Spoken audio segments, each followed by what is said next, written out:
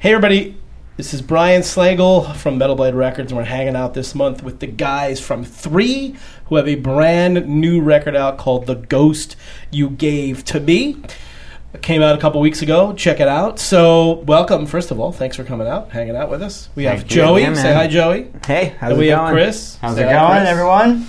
From the wonderful band 3 from upstate New York. So, you guys are from Woodstock, right? Or nearby to Woodstock. Yeah. I was born in Kingston, about 15 minutes from Woodstock. So did you guys went, or did you actually play at the Woodstock in '94? I did, yeah. I Nice. played on Woodstock. That was my only other gig in front of 50,000 people. Yeah, I did too, but I wasn't in 3. Yeah, he was in a different band playing. So what was it like playing? First of all, it's in your kind of your hometown. First of all, which is amazing, and then playing in front of that many people and the whole thing. How was it? Was it great, or was it a night? I also heard it was kind of a nightmare too. It was, like I was really young. I was really young, and my brother was, I think, You were 5, I think. Yeah, 5. No, but seriously, my brother was he was 13 years old, and we had actually been playing for a few years at that point, and had kind of established ourselves as a really interesting trio, doing some cool stuff musically. They were like Hanson, but really good. Yeah. Hanson. Just kidding. I'm Ruined it kidding. for you. Damn it. How did you get the gig in the first place? Well, Hanson helped you out? Michael Lang, the guy that is the original promoter of the original Woodstock. The Michael Lang. He heard some of my 4-track recordings, and he was like, "This is great." He's like, "I could do something with this." So we started with this whole plan. This is where it all started. I was like, I should have been signed years ago at this point, but he had a whole plan of he was going to break the band 8:00 on Friday night. We were the featured plot in the Woodstock '94 movie. We had a whole, we were going to have like a good 20 minutes in that film. Like they followed us. We had a camera crew following us around everywhere we went. And what happened? What happened was it got like really kind of weird politically. Like all the other local bands got really pissed basically that we were going to get this slot, because we weren't getting the slot because we were a local band. So you were learning about the politics of the music business early on. Yeah, it was brutal. Yes. And then what we had to face was I wasn't mad. that we got these guys their gig because Michael Lang was like, well, who else should I put on this show? And we were all like, oh, you got to put Peace Bomb on. They're hands down like the band that needs to be on this. But I guess long story short is we took a lot of shit because we were kids, and we were young, and people didn't believe that we were writing our songs, and it was so frustrating because we wrote these songs, we did the rehearsing, and people would see us and say like, oh, there's no way they wrote that, or thinking like we were put together, like a boy band or something, but we were just like a real band, we just happened to be young and talented, and what ended up happening was we went from breaking the band at 8:00 on Friday night to going on at noon, and it was a circular stage that rotates, and so we were on the other side of the stage, and I remember like the stage rotating, and you start your song, so you're coming around, you see the audience as you're playing, and so we're playing, it's like, oh wow, this is really, oh my god, look at all these people, my brother was sick to his stomach, I remember. He was so nervous, and then we hear like, all right, give me some kick drum, boom, boom, boom, snare, crack, crack, crack. And this is the other band on the other side of the stage sound checking, but somehow it's coming through our monitors while we're playing. Oh, awesome. And it was just like, are you kidding me? All this build up, for this big show. And we had a high-minded idea. We were going to they were charging such high prices for food. So we got all these food donations to hurl off the stage to the audience. But no one was hungry yet. So it just turned into a massive food fight. Well, you learned a lot that day. I did learn a Indeed. lot. So now we'll fast forward a little bit ahead. So tell us exactly when 3 first started and became an actual band. Well, it was a band from the day we sat down to play. We needed a drummer, and my dad whipped out a snare drum, and I grabbed my little brother Josh, and he happened to be pretty good at it. So, it was a band from that day forward. But we didn't become, we didn't have any kind of a national presence until right around 2005. When we signed with you guys. Well, but even before you came here, you had some other records that you put out. Yeah, we did. We were on a label called Planet Noise, and we'd been through the whole get signed to a big label. We were signed to Universal Records for a minute.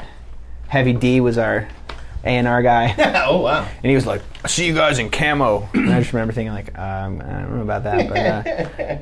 But I was like, hey, yeah, whatever it takes to get my music out there, And, so we went through that whole trip. You get signed. Suddenly everyone disappears. You can't even find your A&R guy. Yeah, and then they fire the entire staff, and no one even knows who you are anymore. And boy, you hear that story so many times. It's unfortunately the reality of the music business, which is not a good reality for a lot of people, for sure. Yeah. But when you were putting out the earlier records on the smaller label, there was a little bit more of a kind of acoustic vibe to it, a little more folky. So as things have progressed with the band up till now, it's gotten slowly heavier and slowly more progressive. Yeah. How did that come to be, or is it just kind of the natural way these things happen? Well, the funny thing is there's whole eras of the band where we didn't make records so people aren't really aware of what we were doing. But in the earliest days of the band was actually some of our heavier and more progressive stuff. We were doing some really avant-garde, just some pretty bizarre stuff, and it was intricate, and there were a ton of changes, and we sort of got really into that, and then we kind of got really into something else, then we got into songwriting, and it's sort of been a process of exploring this that we just wherever the muse sort of carries us. And then when it came time to make Wake Pig, it was sort of like this moment where we came back full circle to a little bit more of the rock and progressive side of what we're doing in the early days, but we had sort of really evolved more as songwriters, so I felt like we were able to sort of combine. Well, do you think I think too, because you're so amazing musicians, I mean Chris is an unreal drummer, and you kind of have that capabilities, I would think that would lead you to go in that path too, just to kind of flex your musical muscles, right? Definitely, yeah. I think we're in a place now where we've always sort of meant to be. It's aggressive, and like you say, you get to flex a little bit, but the songwriting has come to a point. So I think it's all sort of come to this point where we're sitting very comfortably musically, and it's heavy, it's ambitious, but it's very melodic too. Absolutely. It's interesting to me too that it's kind of progressed to be more progressive, and that there's kind of now this progressive scene too. Like we've talked before about 3 not really fitting into anything, which is a great thing because you want to be unique and different, which is why so many people love you guys. But then it also is difficult because you gotta be in a scene to get people to be into it. And now all of a sudden you're kind of in this progressive scene, like all the progressive magazines and websites have really, especially on the new record, really been freaking out about it. So are you happy to kind of play that role in that scene now and be a part of it, or is it kind of weird for you guys that, wow, we're actually part of a scene now? I'm happy. Yeah. I'm real happy, I think that at some point, you don't want to be too much of an outsider. And I think it's good because it allows people to actually, hear you and be able to write about you, and to an extent they have to be able to, call you something. So I'm happy with the latest sort of categorization. Yeah, I mean, me too. I mean, I feel like it's a good place to be in. It's good, even though at the end of the day, it's like 3 is really its own thing. But I feel like we can be that and live under the label of being progressive. Cool. Well, let's check out a track from the new record. This track is called Numbers, off the new 3 record, The Ghost You Gave to Me.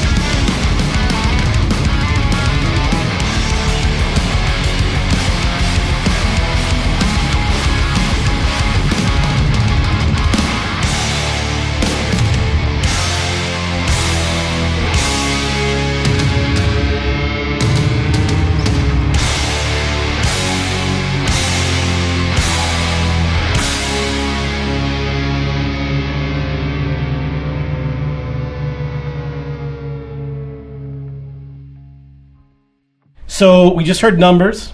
You guys can check that out, obviously, here on iTunes and purchase the whole record there if you'd like. And see the, by the way, amazing reviews of it so far, too, which have been pretty incredible. Don't thank me, thank the fans doing that. So tell us a little bit about fans. Numbers. That definitely, certainly to me, seems like the heaviest 3-song to date, I think.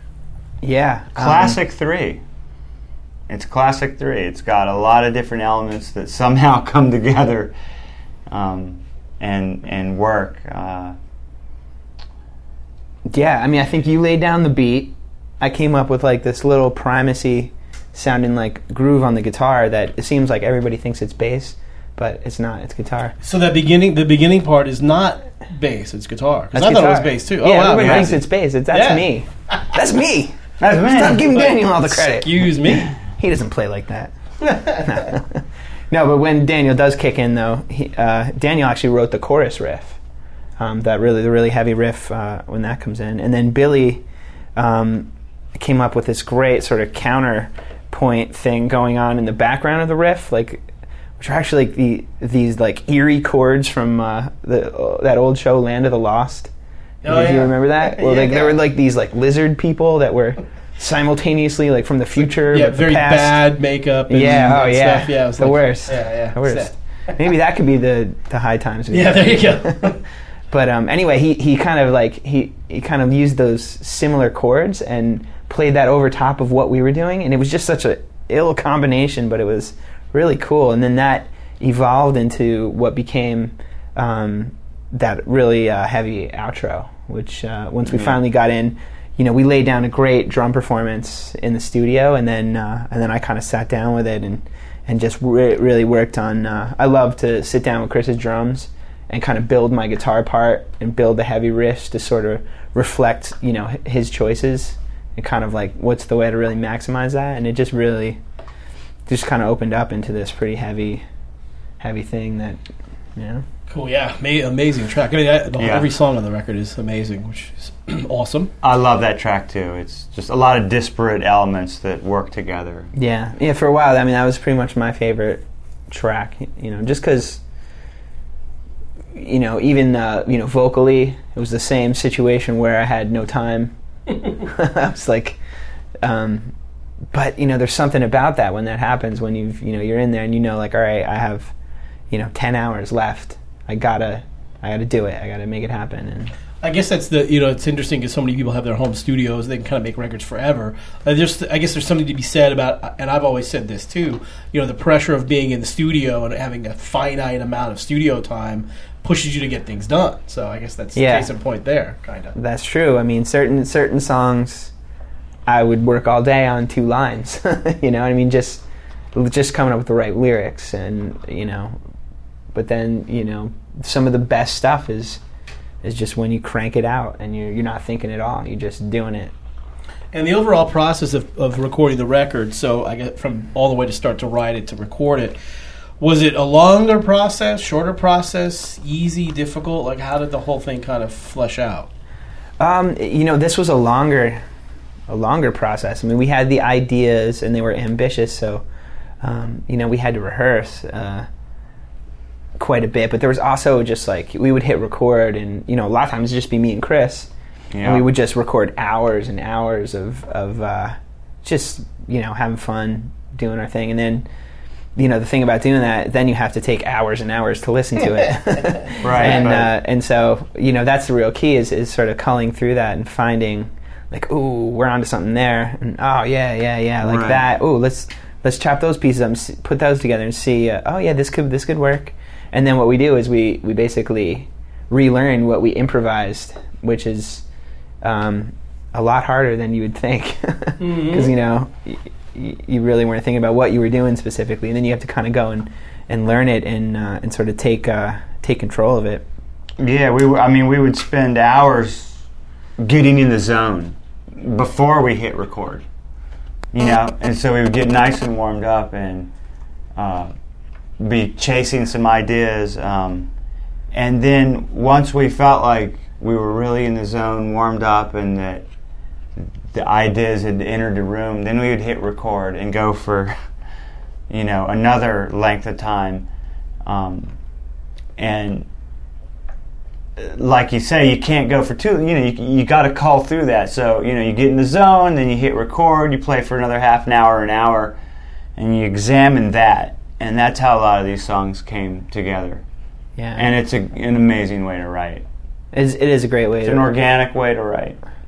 But it's also, it becomes the challenge lyrically then when you write that way musically, to take that and really turn that into a song. When you're writing, is it always the music first and the lyrics, or vice versa, or is it kind of go both ways? No, how does that process go? You know what? I mean, my attitude really with anything creative is get out of your own way and don't decide that there's one process for writing.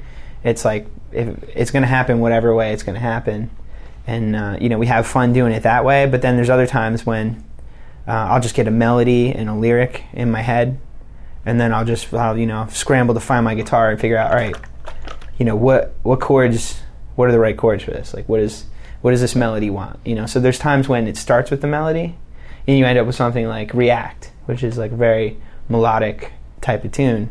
Then there's times when it starts with the music, and you end up, with something like It's Alive or Only Child, something that has, a bunch of scene changes musically. And those are the tougher ones to really nail, like vocally and lyrically. That's where most of my time went, was on the more progressive stuff, because I really wanted it to not just be progressive musically, but like lyrically to really carry a thread through all of that's gonna keep the listener. And how much of this did you write in the shower? Any ideas come there, or is that just a myth? No, I'm a big shower guy. Ask anybody in my band. He's a big shower guy. They call it Splashdown Kingdom when I get out of the bathroom. bathroom. All the good music comes when you're in the shower. That's why It's true. I love singing in the shower. It's the steam. It's a big part of it. I drive these guys crazy with the steam. Like if we're at a venue and there's a shower, chances are I've got the shower on and I'm in the bathroom yodeling or something odd. Yeah.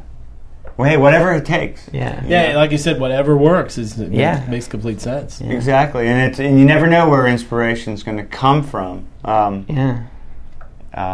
mean, I got a few ideas, but if it's if the shower's inspiring to Joey, then so be it. Yeah, whatever's going to make it work. Yeah. So, speaking of showers and on the road, you guys are a phenomenal live band. Anybody who hasn't seen them, you have to go see them because it's quite an experience. What's it like? Do you guys like being on the road? Is that fun for you? Is being on stage fun? I'm gonna have to guess kind of because you seem like you're so into it, but you never know.